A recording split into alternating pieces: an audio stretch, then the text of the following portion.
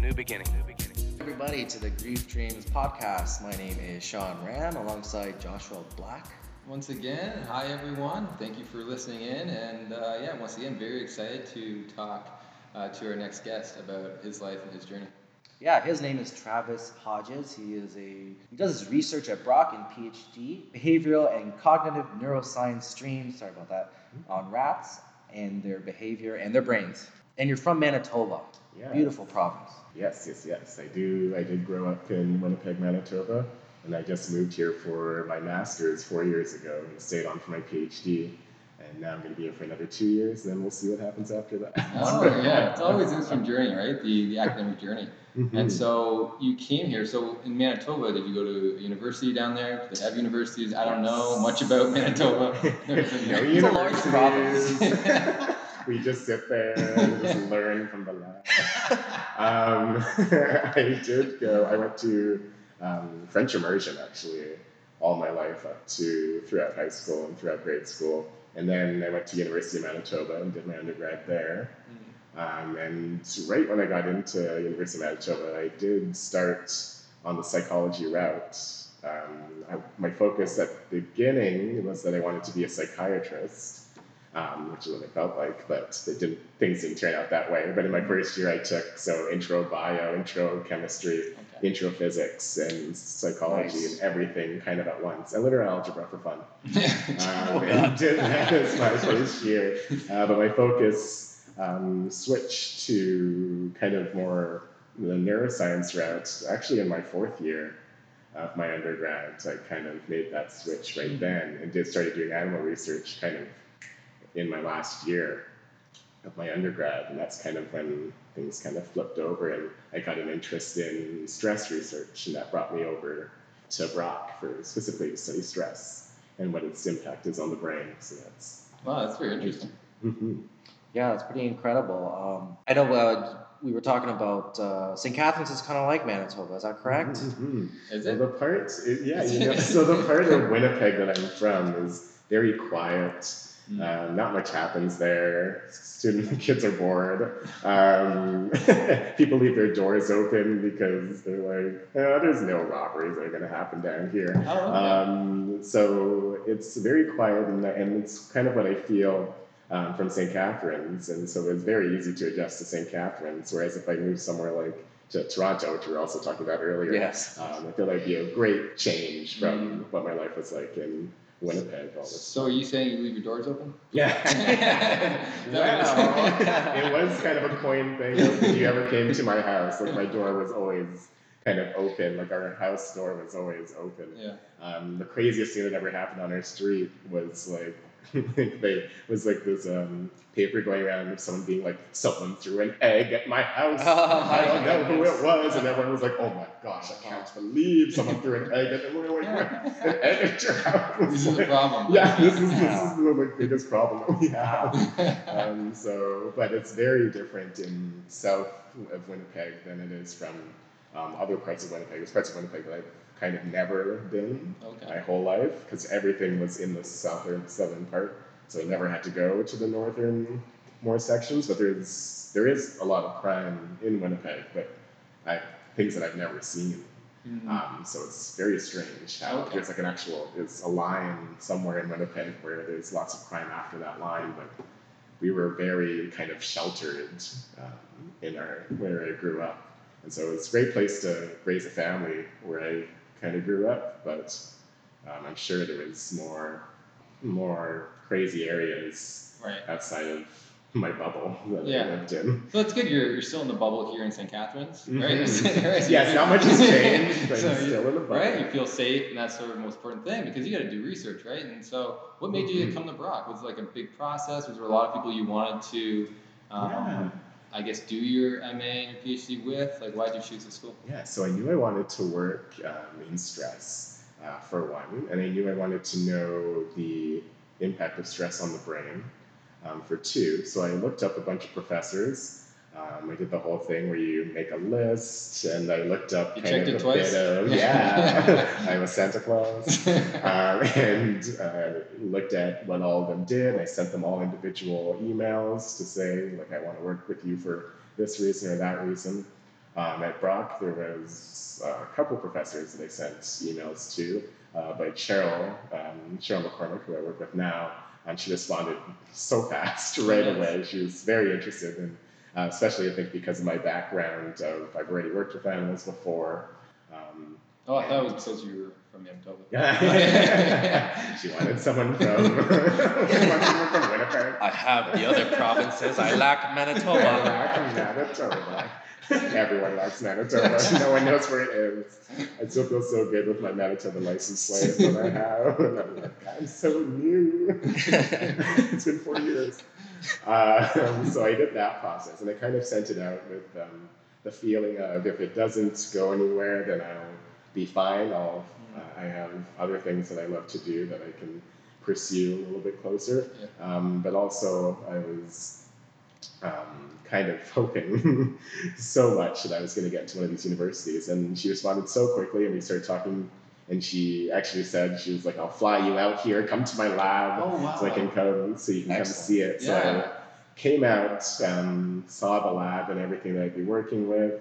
And I'm very easily adjustable to a lot of things animal research wise. So it didn't take me much to kind of integrate into the lab, integrate into what ended up being me taking brains and things of sort to do my research. I was fine with. That's nice, and I'm glad you had this right away. You saw, I think, her personality fit yours, and she was very maybe supportive of you doing the work here, in the sense of flying you down. Yes. And I've had her as a professor in one of my courses, professional issues course. Yeah, she's a wonderful lady. And I think people, out there that maybe want to apply to grad school, they forget that you're with this person for the majority of all your academic career, and you have to get along, right? Like, so was that an important part? And so when you met her, that like she fit in the sense of who you wanted to be working with? Yeah, it was hard because at the beginning, I don't even remember thinking to myself, like, will we fit personality-wise? It felt like we did, but it's been 4 years, and a lot can happen. And a lot can happen in 1 year, let alone 4 years long. But it kind of, luckily, it turned out that our personality, she is a workaholic, and I am also a workaholic, so we kind of fit together very nicely in that. And so my work ethic kind of pushed me through.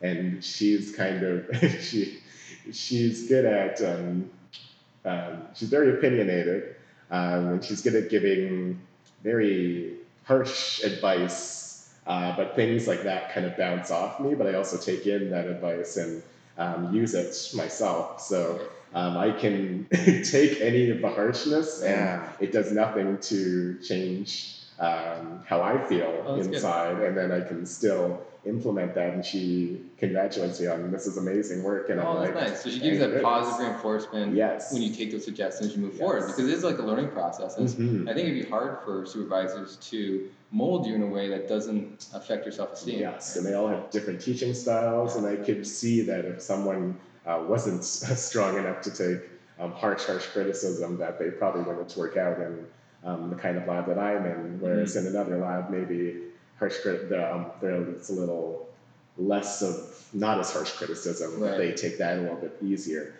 So it kind of ended up lucky for me that I could take that kind of criticism and not feel any different about it, to kind of work it to my advantage. Yeah, yes, well, and I think that's a beautiful thing, and I think that's what makes a lot of people be able to graduate. Because I think when you come in, it's not like everyone gets in. It's like it's a process. So we're like very limited spots are available, and so when you do get in, a lot of times I think people just want to get in. They don't really care who they are with, and they just want to get in to get an MA or whatever. That's their goal, and they'll go with anyone.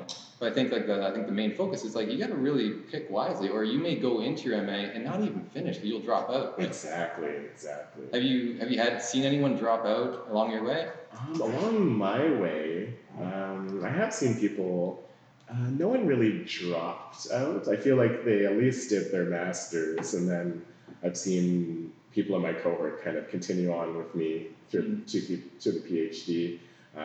Others that just didn't want to do their PhD because they were like, I'm done with this, never again, kind of a thing, from their experience with their advisor, and gone on to different things kind of in a similar field, but not doing the academic route anymore based on their experience with their advisors. Right. So it can very much be the case. They stuck with it at least for their masters, Well, that's but nice. it can be the case that yes, you don't fit well with your advisor. You kind of like that. I can't do this anymore. I Yeah, can't I've seen stay. that along my journey, right? People dropping out, like one like could be the supervisor of the lab.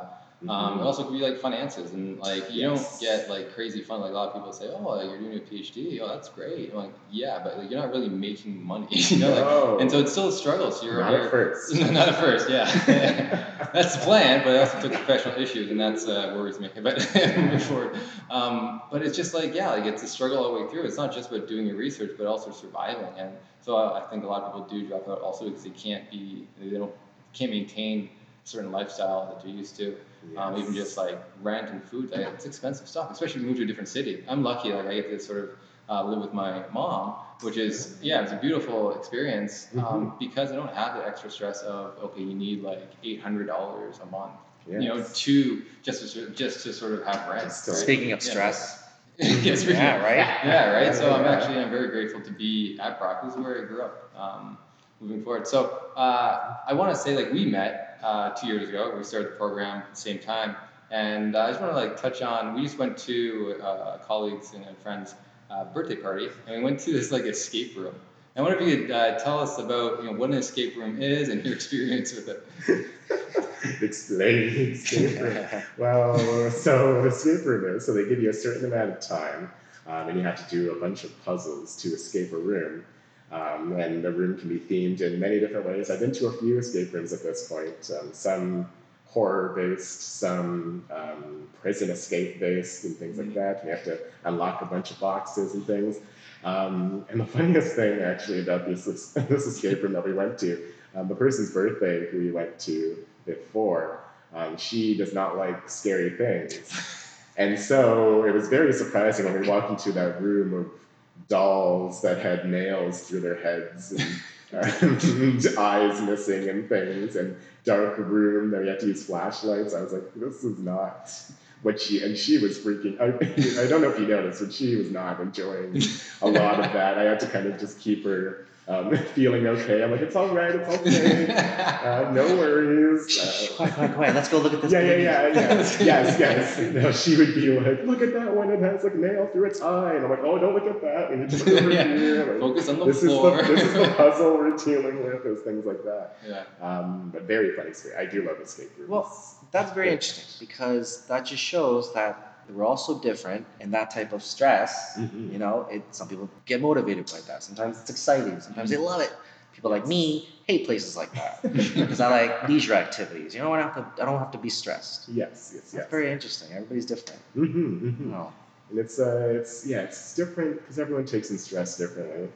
In that kind of situation, like I'm not a fan of being in that kind of situation, but I'm also I try my best to kind of keep my stress down low. Yeah. And I can't tell. A lot of us can't tell exactly how much of a stress response we're actually having. And that's kind of a lot of what my research is based on when it comes to a lot of people telling you they feel this amount of stress, but in actuality, if you look at things like their cortisol response, which is an indicator of stress, if you look at their cortisol, you see that even though they say that they're not that stressed, they can have a high cortisol response. And if that continues, if they have a high cortisol response, and if that continues repeatedly, that can have so many different effects on how your brain will change from when you're a child or when you're an adolescent to when you're an adult. And it can change so much, even if you don't even know it's doing those changes. And so it's hard. It's best to try and kind of coping mechanisms is a big thing. A big thing in my research and a big thing in just stress research overall. Coping with stress and trying to lower down that stress as much as you can, and that's externally, as much as you can externally, can really change how that stress is going to affect you later on. So what's one way you cope with stress? Me, it is a lot of music. Oh, okay. What, just singing? Are you a singer? Are you a dancer? I used to sing. I Okay. used to play instruments a lot. I dance a lot. I still sing now, but I used to be in a choir and vocal jazz when I was younger and in high school and things, and in undergrad actually. No, as you, well. eh? And I used to arrange songs for music group that I was in as well. Um, Songs that had like 5-part harmonies or 6-part harmonies. I would change songs on the radio to songs that we could sing with 6-part harmony without any instruments and things like that. And I do that. I play piano. I play guitar. Not as much now because I'm so busy with work all the time. But my guitar just kind of sits there and watches me from afar, and I always look at it like, I wish. Pluck me. Yes, please. But yes, music is what I use to cope. And in every stressful situation I'm in, a lot of what I do is just put the headphones in and just kind of turn on a song Great. kind of similar to that or specific to that situation, and kind of that helps me Okay, get so through.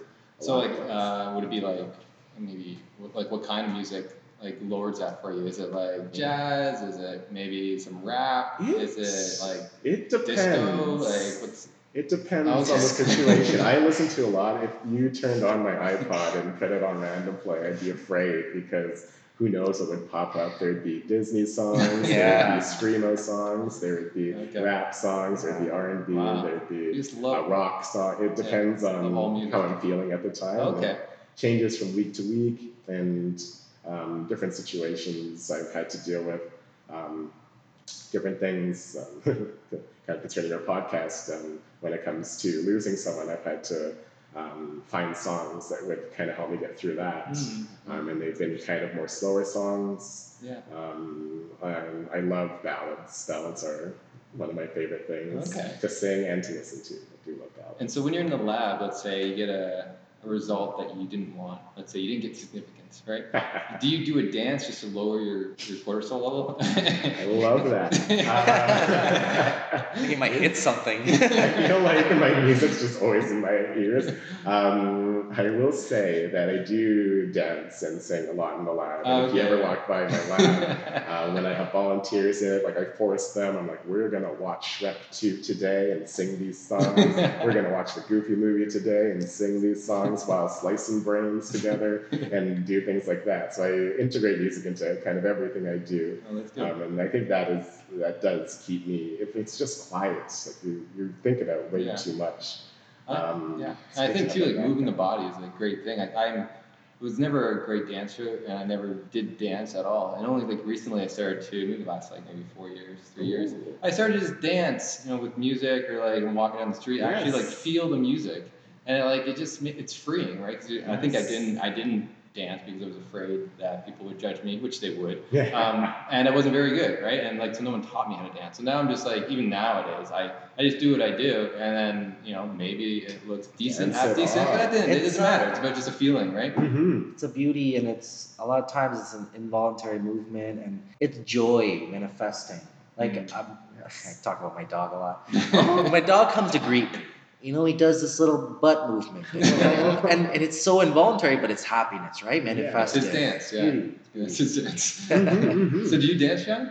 I dance every now and then, yeah. Less now Yes. than that I'm older, but I'll find a moment when I'm in the car and you feel the right beat. Oh, or I something see, yeah, like you do the that. shoulder Yeah, dance, yeah. shoulder shrug. Shoulder dance. You just do shoulder dance. I do the full on dance in the car, and I like want people to look. I like to roll The down car's my jerking windows, back and and I'm like, woo. I used to dance a lot more in high school, university. I was on a dance team, so it's been there, Yeah, been there, maybe done you can teach me that. some moves. When we're done I this. was never that great, Oh, but that's all You're right. a dancing baby, okay. Oh my gosh. No, I live with. I used to live with 3 other grad students in the psychology program actually here at Brock University, and what we would do is a lot of the time, at one point we would have our own dance party in our house at certain times of the week. So in the middle of the week, when things were too stressful, kind of all around, we would turn music on, and all 4 of us would have a dance party to ourselves. Oh, We would cool. just turn on the music. One of us would just turn it on. We wouldn't plan it or anything. Someone would crank up a tune, and we'd all come out of our rooms Yes. and things and just have a dance party to dance it out, and we do that kind of twice or 3 times a week, and just to kind of dance off any stress. That's the beauty of roommates, and I did a lot of that when I was in Yeah. school. All right, so let's like move on. It's great talking just about life and everything. I think this podcast go for hours. But now let's talk about the research that you're doing, right? Because I think that's very interesting, and a lot of people, I don't know a lot about it because that's not my field. But you've published papers in this area, am I correct? Yes. I published a few papers. My focus is adolescent stress. And adolescent stress and the effects on behavior, either during adolescence or behavior when they reach adulthood, and kind of what changes in the brain that happens from that stress that are leading to those changes in behavior. So what do you find with that, in the sense of, does it, like, what parts of the brain does it change and why? Yeah, so there's many. I focus mostly on parts of the brain involved in social behavior. And a lot of those brain regions are also involved in everything else, in different kinds of memory, and they're all involved in stress. Brain regions like the hippocampus, prefrontal cortex, and the amygdala, all very much involved in stress, all going through a lot of change during adolescence, and also all involved in social behaviors as well. And so what can happen is you can have stress early in life that changes kind of how those brain regions will respond to stressors later on, or will respond to social behaviors later on. And that'll lead to what I would call kind of an impairment in social behavior that comes out later on. So you're saying you're essentially changing your biology based on just an event. Anything, yes. And a lot of what I've learned now is kind of, it makes me not sad, but when I'm a teaching assistant in the stress course here. I've done it twice already at Brock University. And a lot of what we learn all the time is that if you experience the stress early in life, then you're already kind of changed towards adulthood. And it's very hard to change to kind of regulate that once it's already occurred. And I've read some papers on there's coping mechanisms that you can use during the adolescent period to kind of help with that stress, of those stressors that occurred when you were younger in life. But a lot of what happens when you're young will affect how your brain will be when you're an adult. It will change your social behavior, and will change. So what kinds of like social, when you talk about social behavior, what does that mean and how does that change? Yeah, so when I do social behavior with rats, because I study rats, a lot of it is social interactions, how they interact together, how they play, because rats do love to play. Oh, they do. Okay. Yes. So how would they play differently? So do you unpack that? Like, do they fight? Do they like? Does one doesn't share their toy? Like, how's that? Yes. So during adolescence is when they have a lot of play behavior in rats. It rises in adolescence, and when they reach adulthood, it declines when they reach adulthood. So it's a thing that's mostly in adolescence, where they have the play behavior, where they knock each other over and knock each other on their backs and kind of like try and push them around and things, and they do it to each other over and over again. Whereas when they reach adulthood, they don't really do that anymore. And when they reach adulthood, what happens then is a lot of more aggressive behaviors occur, where they'll actually stand up and start boxing each other, stand up on their two back paws and actually box each other with their front paws and things of the sort, with aggressive behaviors, and actually break the skin with aggressive behaviors in adulthood, whereas in adolescence that doesn't happen very often at all. Mostly it's just pushing rats over and kind of back and forth with that, and then they just stop and kind of cuddle together and go to sleep and things like that in adolescence. Does that differ between male and female, or is that like a dominant submissive thing? Does differ between male and female. I will say that males do seem to be, actually no, both males and females are aggressive when they're adults. I do think that a lot more aggression is found in males, though, male rats when they reach adulthood compared to female rats when they reach adulthood. And so how does that change? So if they have 'cause I'm guessing there's two types of stressors, right? There's the chronic stress, right? There's constantly being stressed, and there's Yes. like just the immediate stress, very Yes. short. How does that change their adolescent behavior Mm-hmm. compared to where it should be? Mm-hmm. So when it comes to our work, so I do a social stressor with the rats, and social in that we take the rats, and one thing I should probably note is if rats, what most researchers try to do now is pair them with cage partners from birth, from when they're separated from their moms. Pair them with a cage partner because if you leave them alone and isolated, they're much more vulnerable to all stressors Right, when they're yeah. isolated like that and alone. So all researchers now, most of them, are trying to eliminate that by keeping them with a cage partner. So our rats all have cage partners from when they come into our lab. And what happens then is we do a social stressor, which involves isolating them from that cage partner. They don't like to be isolated. Once they've had a partner for so long, they do not. You'll see their, it's corticosterone for rats, so it's cortisol for humans. You'll see their corticosterone rise rapidly if they're isolated from their cage partner. And then once they go back to that cage partner, it'll decline a lot faster Wow. than if they went back to, say, an unfamiliar cage partner they've never met before. The decline will be. So it's not just having a person; it's who the person. It's who the person is, and they can tell apart an unfamiliar from a familiar rat that they've met before. So my studies, we do social stress, and I do isolation, and I do return to an unfamiliar cage partner, and I do that during adolescence. And what we find is they have impairments, they have less social, they interact socially less. Right after the procedure, as well as into adulthood, they interact less with other rats. So that would it be fighting less then? Not even fight, but just sniffing behaviors and things like that. Kind of starting social interactions, they don't do that as much as rats that haven't been stressed. Uninterested. Mm-hmm. That's interesting for people who have cats and dogs. That's very similar. Very Yes. similar. You isolate a dog, it's going to have social issues. Yes. So social isolation is quite a big stressor. That's what we use in our lab, and we find so many things. We find that they have, yes, impaired social behaviors. They have impaired sexual behaviors as well when they reach adulthood. They have impaired learning and memory behaviors, and they have impaired other behaviors as well.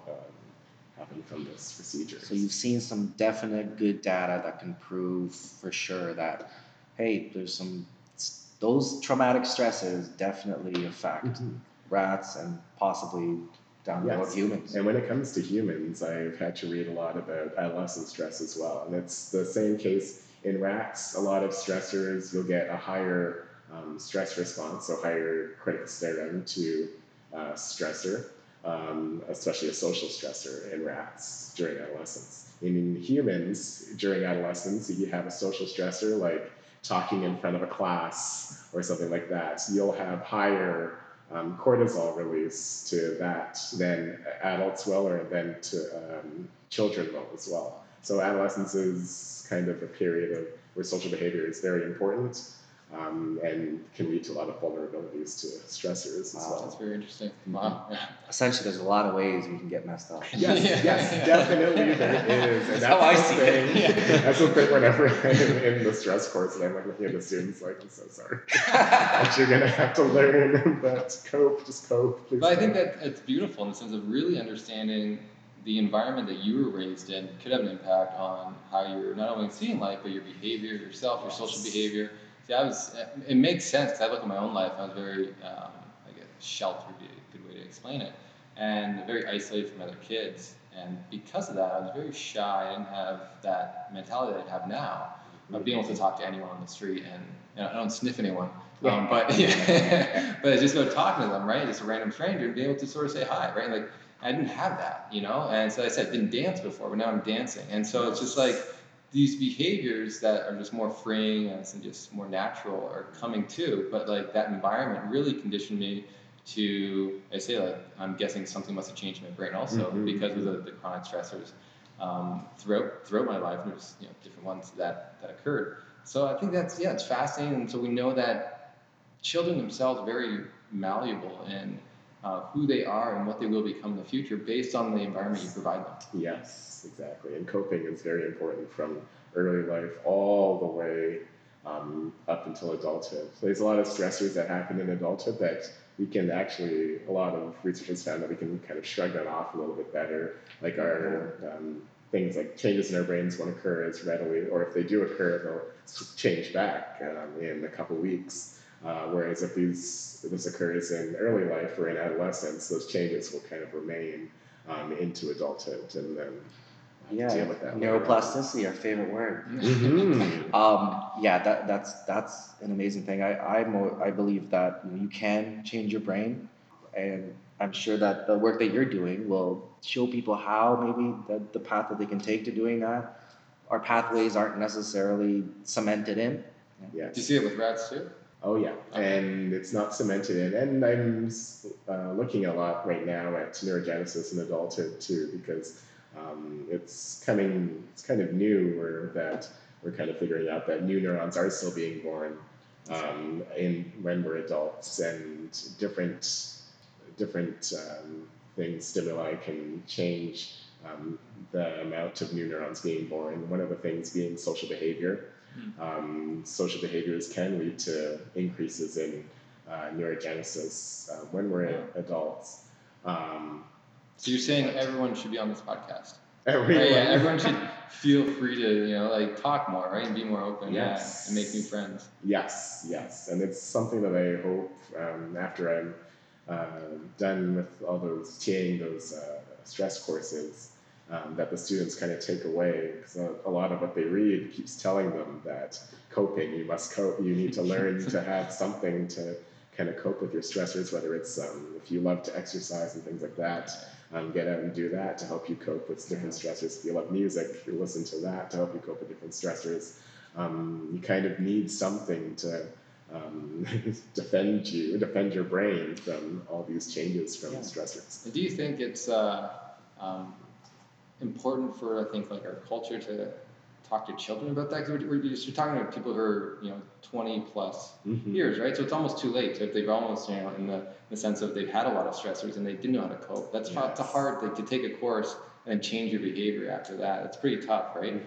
So for children, what would you say for them? Yeah, and I think for children, it's something that I think people already kind of know, that when they tell their kids to go out and play and have fun and do things like that, I think that's a good thing for them, to help them cope with different stressors in their lives. Friends is a big thing from when we're young all the way to when we're adults, that having that social group to come to with all your stressors is very important. And even not even to talk about the stressors themselves, but just to have knowing that someone's there, having that, and even family as well, having that family unit to come to helps with all of that. So if they're a child that's a bit more isolated, they might have a bit more. They could end up with a lot more impairments later on as adults. It's interesting too, because you look at sort of the physical contact of like the family being there, but there's so much now with technology of trying to the Facebooks and Instagram stuff to feel connected to people. And I wonder if that is a help or a hinder in the sense of which one's better as people move forward in life, because there's this new sort of movement to like having friends online or video gaming friends, right? Where you just talk to them through a voice box or something, or you play against them, right? So it's interesting how the culture is changing, and your coping strategies would have to change also. And is that a good coping strategy? I don't know, but it's interesting how our environment is changing. And it's too bad you can't say that with rats, because rats don't care about Facebook, right? Like, they haven't got there yet. Sadly, one day soon. So moving forward, so rats love being around others. What else do they love to do? Well, besides being social, they love. They love very swimming. simple. They love food. They dance love parties. sleep. They love your dance parties in lab. They love exploring novel objects. Oh, okay. Is a thing that they really like. So if you put anything new in their cage, at first it'll actually stress them out. And they'll have that protosterone rise to any new object that you put in their cage. But they do like exploring new environments, new objects and things. So a lot of coping strategies that I've seen in papers they would do environmental enrichment with the rats when they're young. So put them in an environment that has a lot of different objects in it, and then they wouldn't be as vulnerable to stressors later on. Oh, okay. So give them That's all that, interesting. enrich their environment with a bunch of different objects and things, and other rats that they can play with, and that will help them to cope against stressors later on. Oh, that's nice. And so what things maybe don't they like? Are there things that they don't like doing? Okay, so one I've already talked about is they don't like isolation. Okay, yeah. They hate isolation. I should have said that they do like sugary beverages. Oh, just like me. Yes. And if it's sugar and alcoholic beverage, they will drink it. Oh, okay. Very much so as well. But they love sugar. Things they hate. It's a lot. Do you like getting wet? Like swimming or anything like that? Like, isn't there a stress They relief? don't. There is a stressor that involves some swimming, but mostly it's because there isn't a place where they can come off and get onto a platform to get out of that stressor. Okay. So it's more of kind of a hopeless situation of you're just swimming. Right. Instead of having like a platform to land on. If they had a platform and they had water and they could swim freely, they probably take that. It wouldn't be as much of a stressor at all. Yeah. But when there is no way to escape a stressor, of course they will find it very much so. So it's just like really bland environment, not a lot of people, and bland food. Yeah. Yes. Okay. All right. Yes. All right, nice. And so just another question is, do you see like different personalities when it comes to rats? Because you must come in contact with different rats all the time. And I can't say I've seen rats in environment. I've seen a couple run across the floor, but I've never actually seen it. So like when you see these individual rats a lot, like do you notice like small different things in each one? I'm gonna have to take you over to the animal lab. Yeah, you're gonna have to show me. Yeah, I literally can take people there. Like it's not a huge thing, and they're really cute. They do love showing people them. But there's a lot of individual differences in rats, and a lot of it comes out in our research too. We'll have rats that will go through our stress procedure, and they won't have as many impairments in social behavior. They won't have as many impairments in memory and things like that. And for some reason, they're more resilient to our stress procedure, even though they've grown up kind of the same way as the other rats have. So there is something there that the rats do differ from each other in how they take in different social stressors, how they take in, how they respond to social behaviors. There's differences in our rats. From what I've seen in our rats so far, not too huge of differences in cage wise. There is a thing that happens where some of them will, my isolation procedure involves them going into kind of a Tupperware container, which gives them enough room to move around, but usually what they end up doing is going to sleep by the time I come back and get them out of that Tupperware container. But some of them will, for the life of them, try to escape that Tupperware container for the whole amount of time. And my isolation is usually an hour long. So after about 10 minutes, I'll look back in the room, some are sleeping, and some rats are trying so hard to escape, and some rats do escape, break that container open and escape into the room and do that. And that's just a whole type of, another type of personality of rats that they can't take. They won't just rest when you put them into a container. They will try their hardest and darndest to escape no matter what. And so do you breed the rats there, or do you find them on the streets of St. Catharines, or where do you find these? Yeah, so we actually have them come in from the States. Oh, okay. Actually. There is a breeding facility in the States. There used to be one in Montreal, but they don't carry the rats that we use, which are Long Evans rats. Okay. The strain of rats we use, and we use that strain because they are very social. Rats, they do love being social. There are some rats that do like being alone a bit more so than others, and our Long Evans rats do like to be more social during adolescence, and so they kind of mimic that increases sociability that happens in humans as well during adolescence. Okay. Mhm. And so, just lastly, before we start talking about your grief, I just want to sort of, can you touch on why research with rats is important and why can't you just use humans? So it's a tough thing because I love the rats so much Yeah. now, and I think that's anything that I've ever worked with. I used to work with birds and pigeons and things. Now, if I see a pigeon on the sidewalk, I'm like, "Oh, you're so cute." And everyone else is like, "I hate those pigeons." But it's the thing that the kind of research that I do. Like, I couldn't take people. Humans and put them under, well, I can't, let's see, if I isolated them and then put them with a new person they've never met and do that to them every day for 16 days, that might fly. But then if I wanted to look into their brains to see how that's changed from this interaction, what I do requires me to actually take their brains and slice them into smaller sections to get at the different brain regions and to actually see which cells are either being activated by the stressor, which cells are expressing some kind of interesting protein that I want to look at. So I need to be able to look inside the brains, which I wouldn't be able to do with humans. Yeah, and you wouldn't be able to stress them out, really, right? Yes. To take a kid away from his parent for 16 Yes, weeks or I would something not be and put him in different Even environments. in adolescence, if they agreed, and it's a whole different type of person that agrees to do the stressor I than. think there's laws around that. And I think that's the main thing is understanding that like not all research can be done with humans because of the ethics involved, right? And especially since you do know these negative effects are occurring, like how can you put a human through that, knowing that it's going to have these negative effects? So what our research kind of does, and it's getting to me a bit more now, and actually being able to see like the citations that my papers are getting now, that people are actually taking these papers and using them to form their own predictions and things like that in either other species. I've seen papers in other species, but they can take our papers and kind of translate some of that to what might occur in humans, and then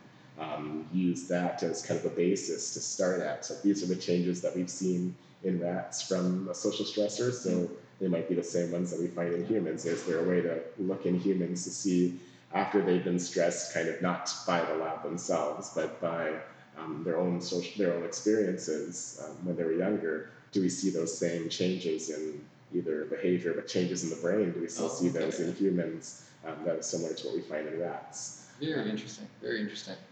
So speaking of stress, this is the Grief Dreams podcast. So how in your life, how have you dealt with the stress that grief brings and in your whether with loved ones or with pets?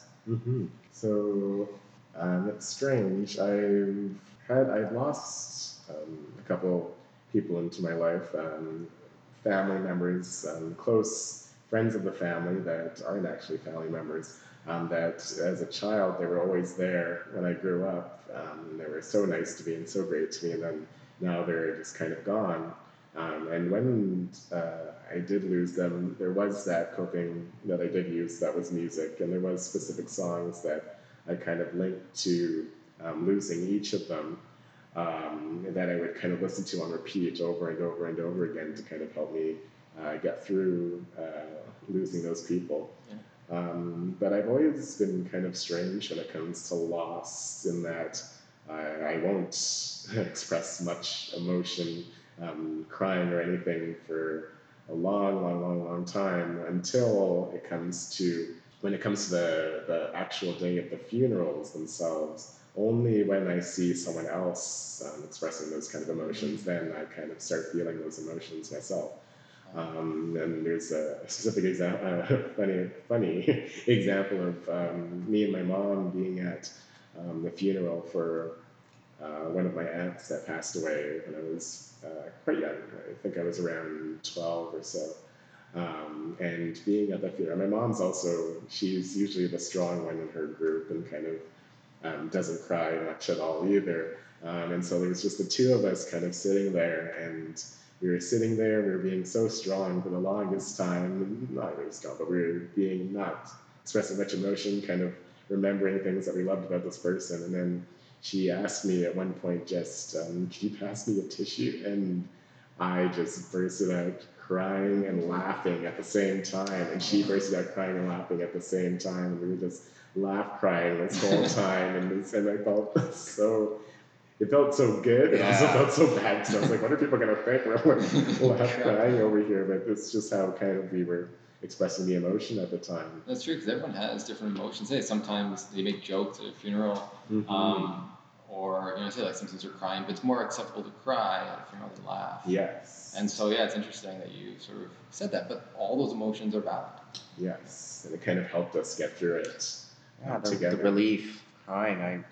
I'm similar where I don't really cry that much. I can. I sometimes I want to. Yes. It would feel good. I know that feeling. But it's weird. I've been to a lot of funerals when I was younger, and I wouldn't cry or anything. But even now, I dealt with it through writing a lot. There was a fellow student in grade 9. I don't know, you weren't at my school at that time, Josh. His name was Stephen Arado, and he was crossing the street and he got hit by a car and he passed away. And I remember sitting there and do you remember Puff Daddy Missing You? Yes. Oh. That song was big back then. I love that. So I wrote out my own lyrics to him. Yes. And it was my way of kind of saying goodbye. Yeah. Wow. Yeah, we all definitely have our own different ways of dealing with grief and how we go about doing that.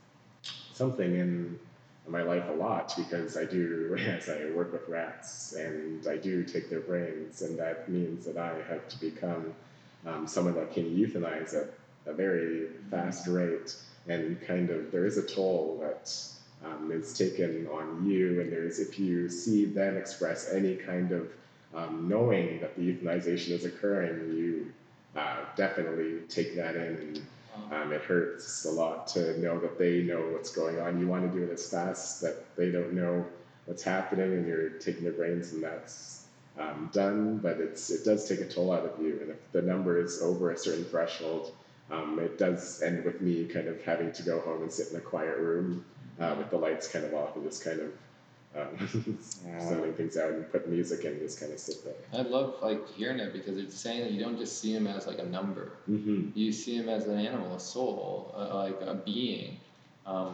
and you became friendly. You had a bond with it, right? Yeah. So you don't want any of those numbers to go to waste ever. Yeah, they sacrificed their lives to help science and help us come up with new cures and surgeries and whatnot. Yes, and then that way they kind of they keep going. We keep their brains, and we keep doing tests on them, and we hope that this way we don't have to do it again to other rats. We can kind of keep doing different procedures with what we have, and that'll lead others to start their own research and continue what we've begun. That's very interesting, yeah, because I never really thought about that.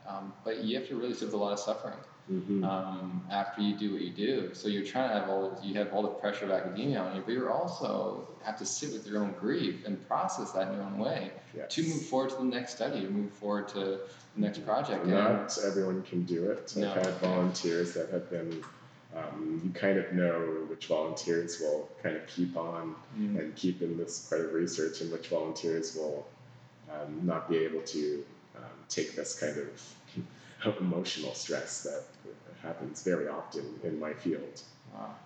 Okay, so thank you for sharing that. I know we could talk a little bit more, but maybe we'll have you on another time, another podcast to share some more stories of loss and different ways you process that along the way. But now comes the dream. So have you ever had a dream of, let's say, even the rats after they passed away, or one of your loved ones, family members? Yes. Have you ever experienced that? I haven't had any dreams of the rats, sadly. I have had dreams of people that I've lost people that I lost being in those dreams. But what usually occurs is I'll have a dream, they'll be in it, and it'll feel like they were never gone, kind of a thing. There'll just be another person that's within the dream. I don't know why. Yeah. But they'll just be there, and it'll be like everything's normal, everything's regular. I talk to them, everything's great. They come with me on whatever journey. My dreams are usually kind of adventures. Escape rooms. Yeah. That's probably why I love escape rooms so much. They come with me on whatever adventures I go on, and they're just there, and then the dream ends, and I remember that they're gone. And oh, that's interesting. So, like in the dream, you don't recognize that they've actually passed away. So the conversations you have would be very different in the sense of, because you're not talking about everyday life, right? Yes. You're just talking about this journey. Yes. Okay. Yes. Yeah. So they're just a part of my regular cohorts at that point, and then you kind of don't realize that they're gone until you wake up. Wow. So what does that feel like when you wake up and that moment where you realize, oh? It's a feeling of kind of a remembrance that I'm like happy that I remembered them this night, and that's kind of what I take away from it. But I'm happy that they came into my dream, because I don't want to forget any of them, and I don't forget any of them. Yeah. They're not on my mind all the time. So when they do come in that kind of form into my dream, and I wake up and I think about this person that I've lost, it's great that they were able to help me get through this journey last night. So do you always succeed in your journey, in your dream? I'm pretty good. I must say, my matrix moves are on master's level. I can slow down time when I want, and it's really amazing. You're going to adapt very well to virtual reality when it comes. Oh my gosh, I'm afraid of it. Well, Travis, thank you so much. We appreciate this interview. It's been wonderful. The work you're doing is very important. Yeah, where can you find your work? So you've done this work. You said you had 4 publications. Where can they find this stuff? Yes, well, if you look up Travis Ellington Hodges, there are papers that will pop up for me on Google Scholar, and things like that. So that's a good place to kind of search for the work that I have coming out. I did start my own kind of, I think I have an account on there right now too, so I can put my publications into that account. Oh, nice. You can just click on my name and it will just give you all the papers I publish. Oh, beautiful. So I've started doing that too. So on Google Scholar, you can definitely find me, T.E. Hodges or Travis Ellington Hodges. I'm there somewhere. Nice. So hopefully you get some more views on that. And so if they can't find you on that, they can always go to Brock University website, and under people in the department, if you go down to graduate students, you'll see his contact information for your email address here. Email address for sure. Yeah, and so I hope you guys like the podcast. Please check out our newsletter at griefdreams.ca. And we got the Instagram account also that's running. So if you have Instagram and you want to look at those, it's all about grief and grief dreams, and also about love, because that's sort of what grief's all about. It's remaining and being connected and still loving those that have passed. You can check out our podcast at podbean.com. Just look up Grief Dreams Podcast. Also available on iTunes. So you can check it out on your iPhone. And finally, if you have any comments or questions, you can definitely email us at griefdreamspodcast@gmail.com. And please join the Facebook group. Yeah, so we have lots of stuff going on. And this is actually, we're loving the support that we are getting, and support from the people that are coming and want to share their story. And so thank you so much, Travis, for being on, sharing some of your journey when it comes to your research, but also your grief journey, and talking a little bit about that, and helping hopefully some listeners feel more comfortable doing some of these coping strategies like dancing and singing, and feeling like it's normal. Mm-hmm. Thank you for having me. Travis will be back. Hope you guys enjoyed the episode.